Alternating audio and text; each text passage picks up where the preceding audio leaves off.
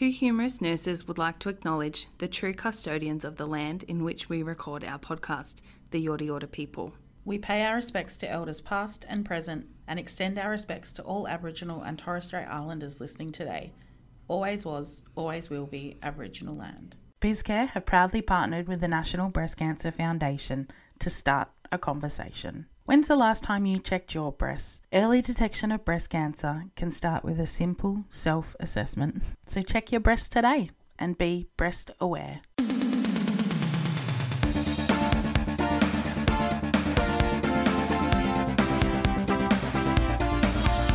humorous nurses with Kelly and Jessica. Welcome back to part 2 of Devastating Diagnosis with Brad and Holly Jones. We're going to jump right in and we will catch back up with Brad as he tells us about his second devastating diagnosis. But you weren't only diagnosed with VEDS. Like, once you'd sort of got used to that diagnosis, you were lumped with the CML diagnosis. What was the timeline there? Diagnosed, obviously, with the VEDS in 2019. It was 2020. Was it during a COVID lockdown? Yeah, early January 2020 COVID times. I had neck pain, and no, you were diagnosed. Sorry, you were diagnosed in August 2020. Oh, sorry. So start again. So in August 2020. In August 2020, COVID times, was experiencing a bit of constant neck pain. Did it go on for a few days? So I can't. Yeah, you kind of were like, I have a headache and I've got neck pain, and it kind of went on for a few days.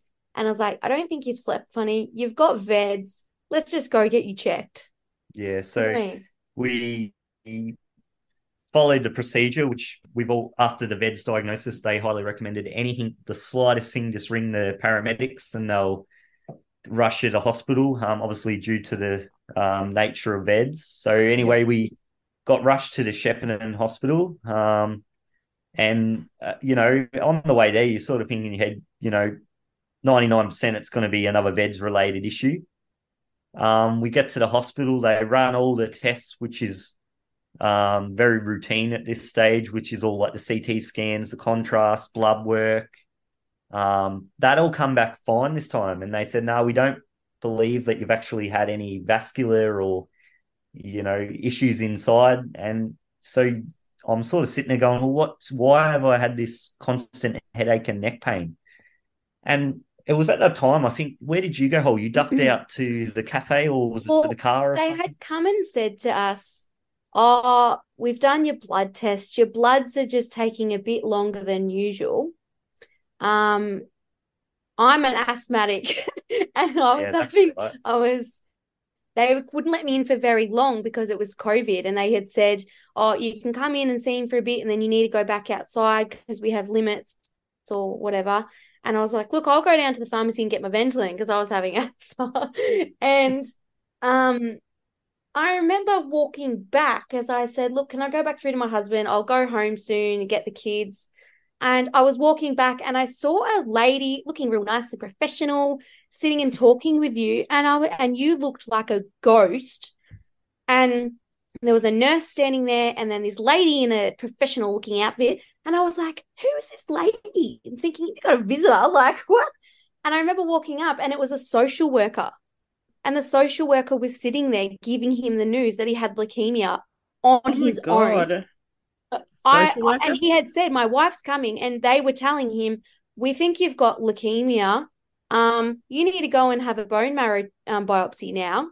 So he was sitting there. I've walked up and I'm like, what's going on? And Brad's like, oh, I've got some bad news. And I was like, oh no, he's had a friggin' major dissection or something.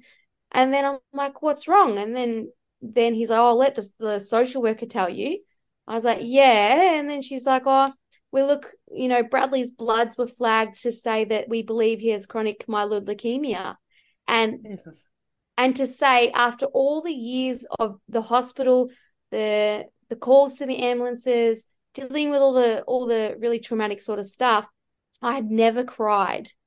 And I was just being strong and I was holding it together. And I remember as soon as I had heard leukemia, having someone pass away close to me from the recent times, as soon as I heard the word leukemia and then thinking cancer, I absolutely lost it. I remember just bawling and howling like, what? Because it was that instant thought of, oh my God, he's going to die. Like, I was like, because, you get triggered. And that was his diagnosis. And for me, like, as Holly's coming back from this little asthma attack she had, it was actually, I think it was a social worker and a hematologist. Yeah, blood work person, I think they are. It was. She was actually there, and she was the one actually giving the news. I think the social worker was just sort of hanging around.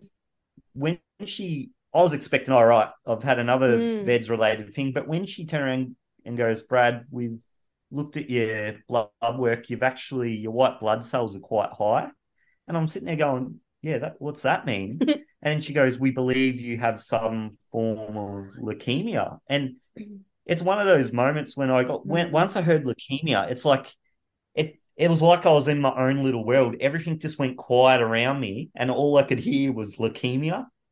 And I'm sort of sitting there in shock, like, am I hearing this like correctly? Like leukemia, like what's the chances I've got this other rare condition? How unlucky can one person be? Yeah. And then to come back and say you've got a blood and bone marrow cancer on top of that. Which is also a rare cancer to get. Yeah. And it's at that age. Yeah. And then so they're not related at all? No relation. So okay. The CML, the chronic myeloid leukemia, is how I've been explained to is my body's just decided to produce white blood cells on its own, which is then turned into this CML, which I think, correct me if I'm wrong, is called the Philadelphia chromosome, which is how you work out if you've got CML. Well, there's a lot of like the leukemias and the myeloid leukemias are like super complicated. Like it's they're not, it's not rare, but it's like you're young and you can manage it in the nature of its name being chronic, but it's still shit. Like it's still cancer. It's still leukemia. Yeah. Like it's still and isn't it funny how you have VEDS which could literally at any moment like end you, and you were like, oh my God, I have leukemia, and that is what sent you into a tail. Both of you were like Holly, you just said like he could die, and I was like, like, isn't it funny how it's that diagnosis that was what tipped you both over the edge? It's like anyone, like you hear the word cancer. Anything to do with cancer, you straight away think, oh my God, like, that's crazy. I think it's because we talk about cancer. Everyone knows about cancer. It's you mentioned leukemia. Someone has heard about that before. And it's with Holly's family member just recently going through a cancer I was diagnosis and situation. And passing away. So it was fresh in our minds, And then after that, we sat back and then we kept saying to people, oh, you know what? VEDS is actually worse. And we kind of just laughed at it. Because if you compare the pair like that, compare the pair. For me, and what research and what we know, VEDS is actually, I'd actually say VEDS is the more serious because it's a lot less known about. There's not really any confirmed medications which can help or cure. There's no cure that we are aware of. Pretty much. It's not like you can test your body and be like you can test your blood work every month and be like, your CML is stable. Your CML is stable. The treatment is working. It's stable. It's not like you can scan you and say, oh, that artery looks like it's about to dissect. Let's jump in there. Like you can't actually do anything preventative for VEDS. You're like pretty much with VEDS, you're prisoner to your own body. Your body will decide what it wants to do when it wants to do, and you just have to take it on the chin. Where CML is a little bit more known about it. Obviously, there's the oral chemotherapy, which I take daily to help maintain my levels. And as at the cancer center, they told me was 20 years ago, this CML diagnosis, it was like a death sentence pretty much because it was so not much known about. There was no chemotherapy. There was no chemo, which was actively controlling it.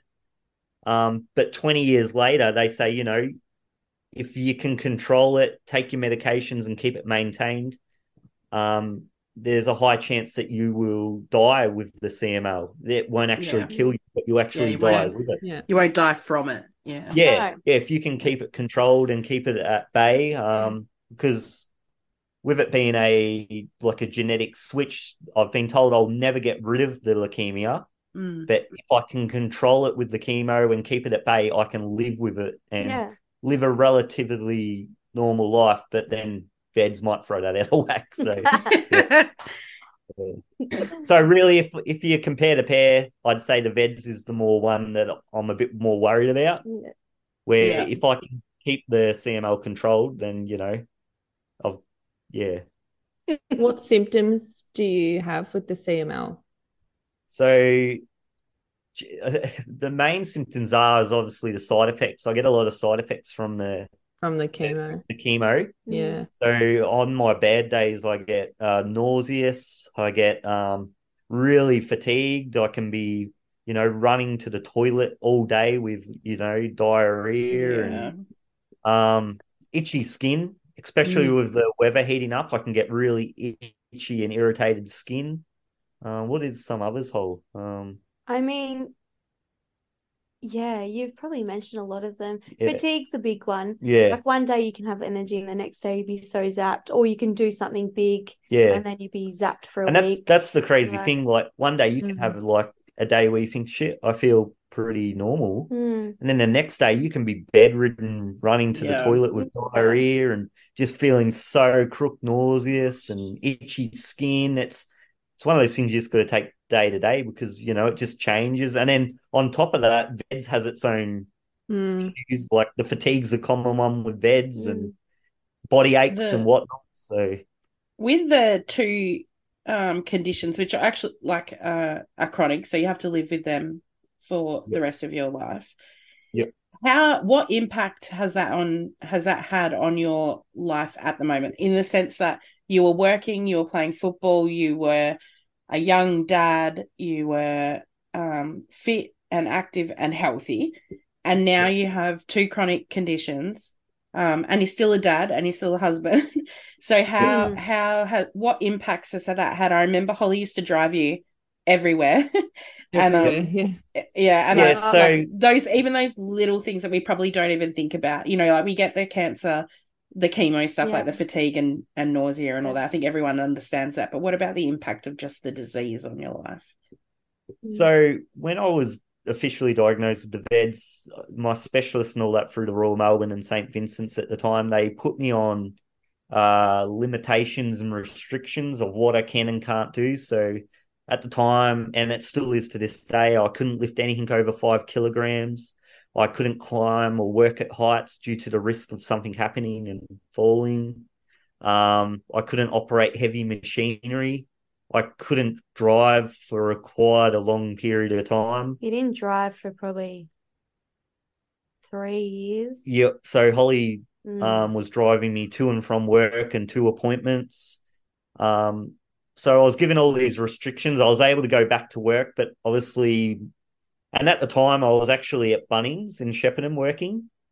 So I was given all these restrictions, which then meant my work had to then work around with me to get me a job position which would suit where I wasn't putting myself at risk of any harm. So that took a toll on me at work, because you go from, doing just a normal job, which you could pretty much do anything, to getting a very limited job position, which at the time meant I felt like a bit like, how do I explain this? At the time, I felt like you felt like a bit of a burden, I guess. A bit of a burden on the rest of the team at work. And, I felt like I was always, if I needed to lift something heavy, I always had to get someone to give me a hand. Or if I needed something from the top shelf for a customer, I couldn't operate that machinery. So I always had to go bug someone to go and operate the machine. Or I felt like a real burden with that. But it was also because you kept having so many dissection in your body, like literally every 6 weeks, you had used up all your annual leave, all your sick leave, you're constantly off work. Your job was then under you were gonna end up losing your job because you were having so much time off. Because as soon as you have a dissection, they would say, right, you need to be on rest for 6 weeks. Yeah, minimum of 6 weeks they recommended that I wasn't able to work. So no work then. Because obviously if the dissection, depending on the seriousness, if it didn't require surgery, they wanted me to have that minimum 6 weeks to allow my body to heal, and hopefully, fingers crossed, that dissection would heal by itself, which luckily so far everyone has done. Yeah. I mean, that was 6 weeks off work. I used up a lot of my annual leave, all my holiday time. I was very lucky at the time that at Bunnings, my bosses and work were very understanding. I mean, if I had bosses and work that, weren't very understanding, they could have just said, sorry, Brad, this isn't working out. You're missing too much work. You're off. But I was so lucky that I had very good bosses who were understanding. And so I was then put on all these limitations, and I was able, I had all these restrictions. Holly was still able to drive me to and from work. I was still able to work when I could. But when I was diagnosed with the CML, that pretty much put the nail, in the coffin working. And at the time, I was actually home because COVID had really hit my work bad. So due to my risk of my health and that, I was actually at home. I wasn't working at the time because COVID was so new. We didn't want to risk me getting COVID and then bringing it home to my family due to all my health situation. Yeah. So I was at home, and when the CML diagnosis come, that was pretty much it. It was like, work wasn't even on my radar. They told me you have to start chemo straight away. So what else do you remember from that period, Hol? So you basically just you stopped working. You resigned, and I said, look, there's nothing we can do. We've got a newborn baby. We've got Hunter. We can't, you've got chemo now. You need to start chemotherapy. There's no way you're going to be able to go back to work now. And so you resigned. Yeah, and at the start of the treatment, I was so crook, it was my body hadn't adjusted to it, and the side effects were kicking my ass really bad, and there was no way I was capable of working, and as from a employer's point of view, you say I was very unreliable because some days I could come in, some days I'd ring up and say, sorry, I can't come in. So we probably made the decision I'd finish work and focus on treatment. And we actually decided to then apply for the disability support pension, and which I was very lucky. I was actually, within a week, I was, due to the severity of all my conditions, I was actually accepted within a week. Some poor person at Centrelink probably opened up your file and went, oh, whoa, Jesus Christ. Shit.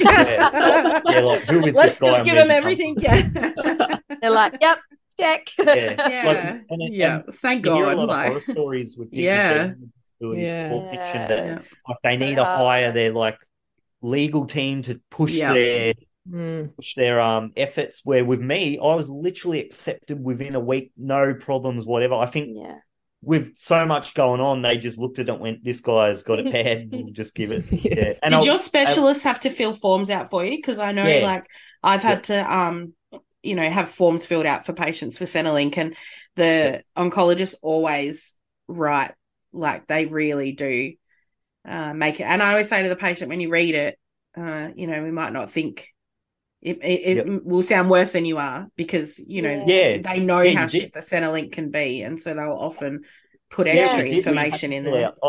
Paperwork was unbelievable. You needed a letter from your GP, a letter from your hematologist, a letter from your cardiologist, and they all had to fill it out and agree and say they think you are unfit to work. Yeah, and obviously it has to be a lifelong condition. It's going to impact your life, which these two conditions definitely will. And you have to have a lot of things fall into place to get this disability. You don't realize it until you actually have to go for it, how hard it is to get the disability support. And that's why I say I'm very grateful for how it worked out, because I got it within a week, accepted, no problems whatsoever. And then you hear of some other poor person who's got really bad health and they get denied and denied and denied. Yeah. So I'm very grateful to this day that I was accepted, because financially it took a lot of pressure off me and Holly.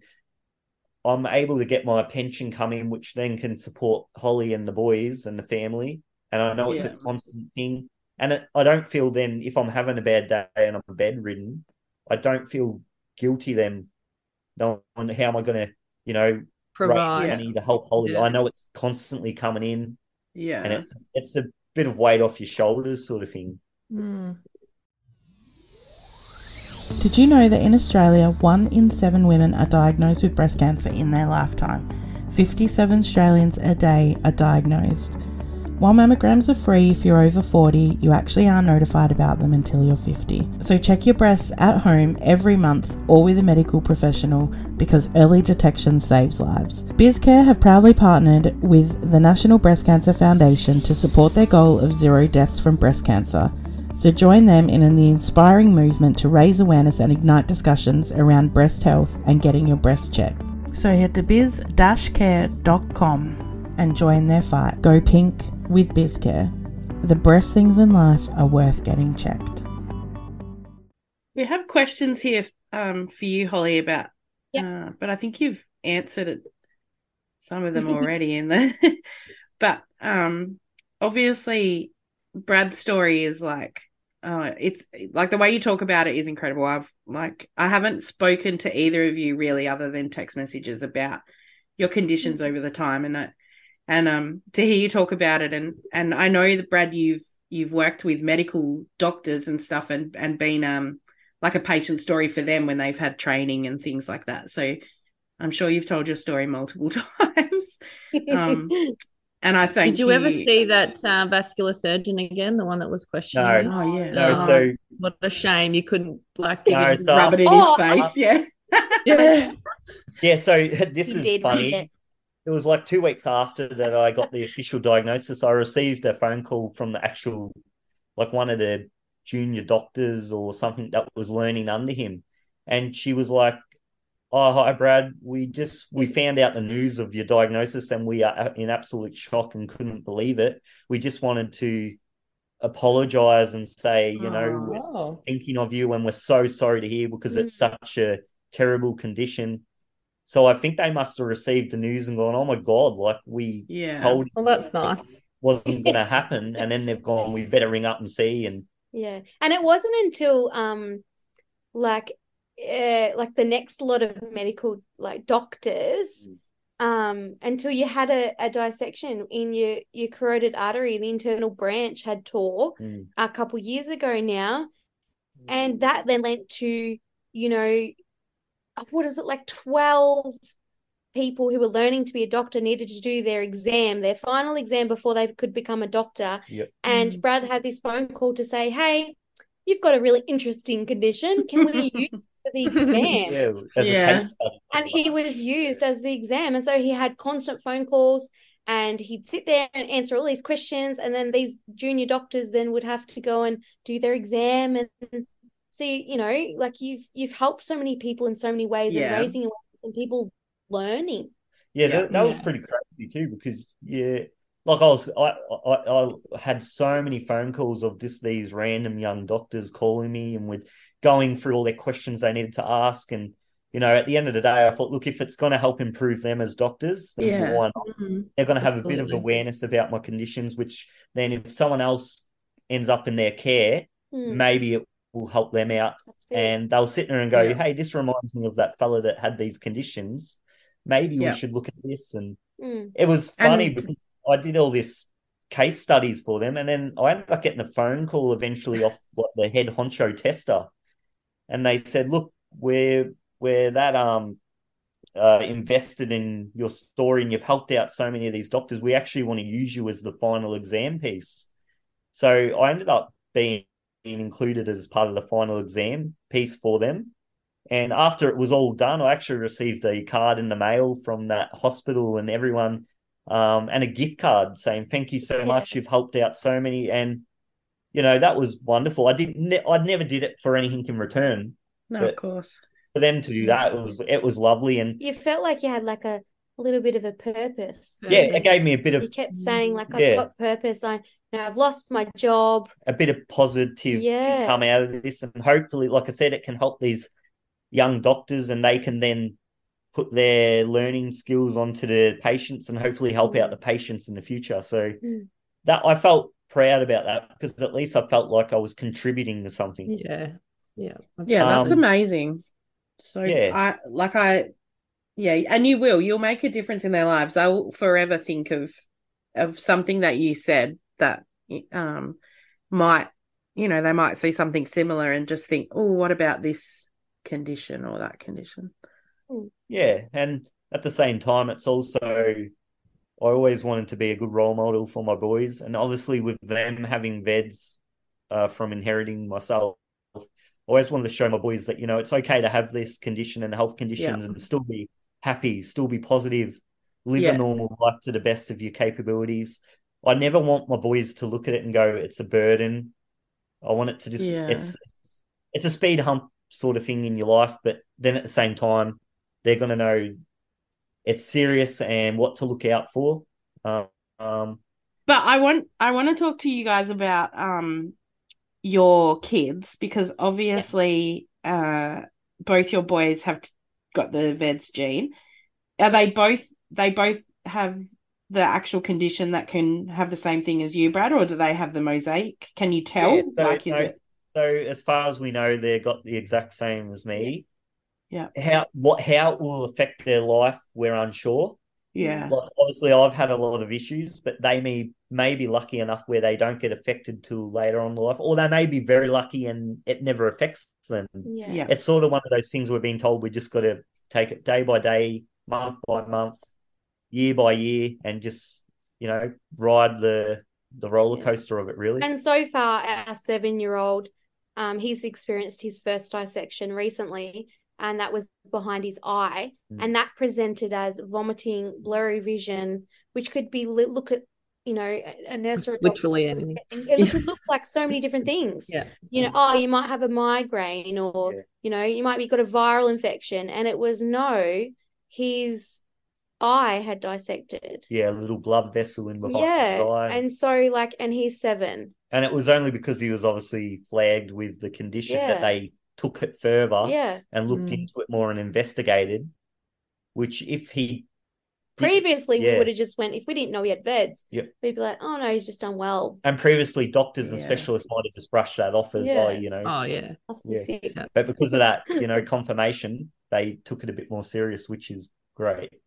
Do you need to do any regular checks on them each year or anything like that as they grow? Yeah. So the boys have a cardiologist, and they go and see the cardiologist once a year, and they have their ECGs and an ultrasound on both of their hearts and all the arteries in that area. They also have had their first MRA, I think it's called, where they go under anesthetic and they do like the MRI of the body, and they put the contrast through and they light up and they have a look and check everything out. This will continue for the rest of their life. And currently, because they're children, they're through the Royal Children's Hospital in Melbourne. Yeah. And as they progress into the adult stage, they'll probably go, obviously, to like the Royal Melbourne, like me. Yeah. And they have said to us too that, later on, maybe when they get to like 16, they probably will need to start aspirin and, medications and stuff. They do, like Hunter, one of his aortic branches or valves, were enlarged, and there was a little bit of issues there. So they're keeping an eye on that for Hunter, I guess, just because the last time they measured that didn't look too right. But in a positive note, this is the beauty of them knowing this condition, because they can get this yearly monitoring and scans. So if there is the slightest thing happening which we're unaware of, it'll be picked up, and hopefully it can be managed and monitored before it gets anything too serious. Yeah. So, but it must be really scary for you guys as parents. Yeah. Yeah, look. I don't want to say like helicopter parents, but I can imagine that, like, if you're at the playground or, they're just doing normal kid things, that always in the back of your mind there's like, oh, shit, like something. Yeah. We always say that even when Hunter's he started school, and we looked at the playground we were like, oh my God, please don't fall off that, because high impact causes dissection or whatever. And they bruise so easy. Like, they've got translucent skin, they bruise easy. Like, we were like, oh my God, please don't fall off the playground, or please no kid crash into them and let them fly. Like, it just, there was so many things. And they'd say to us, they can't do contact sport now. They're not really meant to fly because elevated blood pressure is not good. There were so many things that they were like, you need to guide them through their life and get them to not do. But it's like, how do you stop your child from playing with their friends' footy? How do you stop them from running around playing chasey and going, what if they fall over? Like, you want your kids to be safe, but then at the same time, you still want your kids to be kids and to enjoy life. So it's a real, so hard. It's hard. And then on top of that, as parents too, like you guys would understand, if you get crook or something, as a parent, you're like, oh, I'll be right. But when it's your children, it's a totally different situation. It's really scary. When we found out the boys had it, I was actually more worried about the boys. Yeah, absolutely. Because I'm like, I'm a full grown man. These are only little kids. And then you also got that guilt, like, are the boys gonna like not be happy with me when they're older because I've given them this condition? Are they gonna be angry at me and say, Dad, because of you, I got this bloody health condition? But then it's the total fear of your children getting it. I couldn't care less about myself. Like, I know that's bad to say, but when it's your children, it's a totally different level of worry. I think, and I don't know if I recently just went to a conference, like literally yesterday, and it was all fresh in her mind. Yeah, it's like created a lot of content for me, I think. But we talked about this like patient rounding, and Jess will probably roll her eyes because it's all big at the hospital at the moment. But there's an acronym that they use to do the rounding called AIDIT, which stands for like acknowledge, introduce, duration. Oh God, what does E stand for? Come on, you can do it. Explain, and then thank you, right?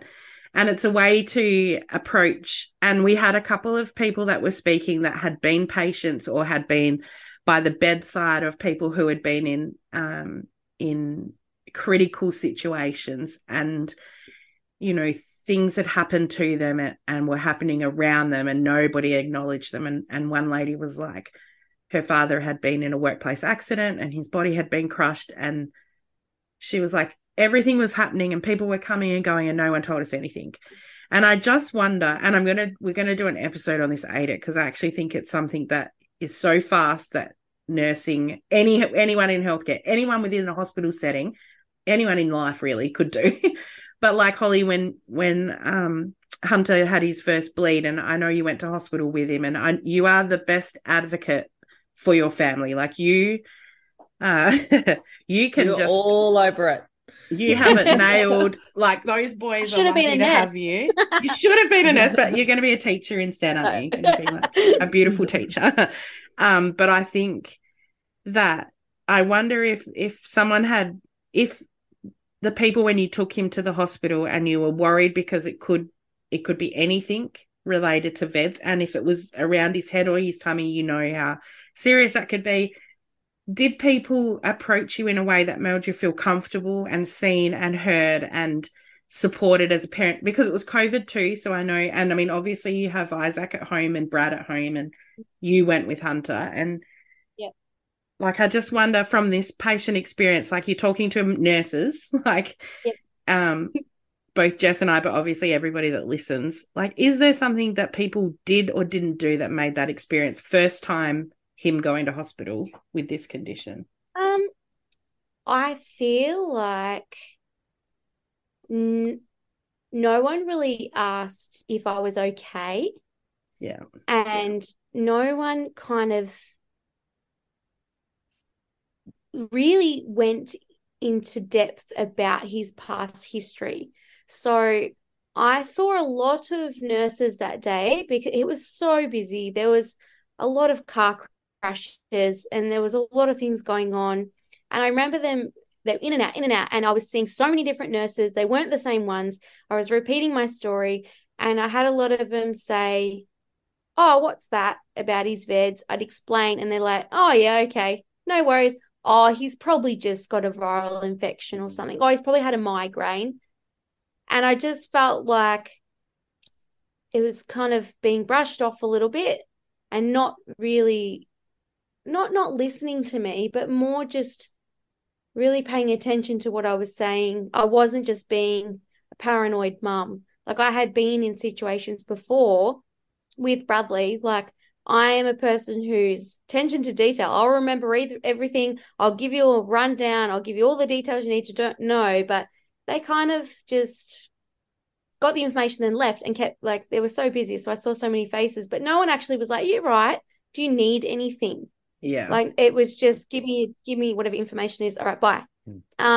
There was one nurse who I actually knew, and because she was a parent at my son's school, and he's actually friends with her son. And she was like, "Oh my God, I saw your name, we son's name pop up." I was like, "Oh God, why is he in here?" And she shot out. She comes straight to see me, and she was like, "Oh, like Holly, I'm so sorry." I mean, on a personal level, obviously, because she knew me, but I just think maybe I feel like sometimes we can get so caught up in your occupation and the busyness, and maybe we just don't stop to say, "Do you need anything? Are you okay?" Like, it was 7 o'clock at night, like, starting to get late. We were then there till like 2 a.m. in the morning. I feel like maybe it was just, I think it's just how we speak to each other and maybe really acknowledge what's happening. I know sometimes, they do see a lot of children, and people can be helicopter parents and, "Oh my God, something's wrong with my child." Like, and it can just be a viral infection, but in some cases it's not. And I just feel like if a child has a medical condition and I'm giving you the information that I know, like, to take it on as it might be. This could happen. Yeah. And it's so true. Like, I mean, we all do it as nurses. Like, I mean, I think of the number of times that I probably didn't, even just to say to people, like, I'll be back in 10 minutes, or I'll be back in half an hour. Never give a time. No. But you should give it time, and then you should go back. But you can never get back. But you never get back. Or that we don't care enough. And this is where good rounding and the purpose behind rounding will actually change that. She says after being at a conference for 2 days where everything was but yeah, I'm going to be the champion of the hospital. Are you going to, like, hell yeah, get it into... All of us are. We're all like, who are we going to round with? When are we going to round? Like, so Brad, you're really involved in a charity for vets. Do you want to tell us about that? Yeah, so I'm involved with Annabelle's Challenge Vascular EDS charity in the UK. There are lovely, lovely people who run that charity who are personally affected by VEDS themselves with one of their own childs. They actually started the charity. Do you want to explain this? So initially, before Bradley actually became the Australian ambassador for Annabelle's Challenge, we had Googled again VEDS and were linked to this charity, and it had said, "Fill out the form and we'll link you into the groups and it will provide support." And we were like, "This is great. Finally, someone else that has VEDS and we can connect to people." And they reached out and said, "Oh, look, you're in Australia. Like, we only know of a couple of, a group of people that have got VEDS over there." And they really started to connect with us, and we built that relationship. And then they kind of said to Bradley, like, would you join us in being an ambassador for Australia for people with VEDS? And so you joined Annabelle's Challenge, and Annabelle's Challenge, like Bradley said, is in the UK, and they raise money to fund research for VEDS. And they have been currently they're in a lot of research projects at the moment for vets, They are. to find out, different ways maybe to support people with veds or, for the future. And they're incredible. Like, we are so grateful for them because, it kind of, again, it gave you another purpose. You joined the Annabelle's Challenge. They have a special day called Reds for Vets, which is once a year in May, I'm pretty sure. Yeah. And you wear red and you share it on social media with the hashtag Reds for Vets. And the point is to get it across the globe to raise awareness for it. And that's something that we're both really passionate about getting out there. We all wear our red t-shirts and take our photos, and it's and I will say it's a real honor to be asked by Jared and co at Annabelle's Challenge to be the Australian ambassador. I never expected that. I actually just joined as a patient and ended up building a relationship with them, and then they asked if I would do that, and it was an honor. Like, it's another way I feel like I'm giving back to the vets community and raising that awareness, and hopefully it's by doing this and helping other people in Australia, it's going to help them out in the long run. I just quickly live Googled to see how many people in Australia have veds, because I was like interested. Yeah. And it says, obviously the first thing that comes up is Annabelle's Challenge. And it says there's only 280 people in Australia, an estimated 280 people who have been diagnosed with that. Like, that's a very small number of people. And unfortunately, I've been told the sad thing about veds is most of the time people find out they got veds after they've passed. So there's probably other people out there but just have no idea or haven't had any issues. But in saying that too, it's also a rare condition, so there may not be a lot of people, but that's the sad reality. A lot of people tend to find out after they've passed due to a health issue, and that's how they're linked into the veds. Yeah, that's really sad. And I suppose I didn't think about that because, if you just have a big catastrophic bleed, then you're not going to know if that's your first bleed. Yeah, that's right. A big thing is family. If you've got a family history, it will really help with the journey to a diagnosis. And we've met a lot of families who have lost family members, lost children, lost their parents a lot of the time.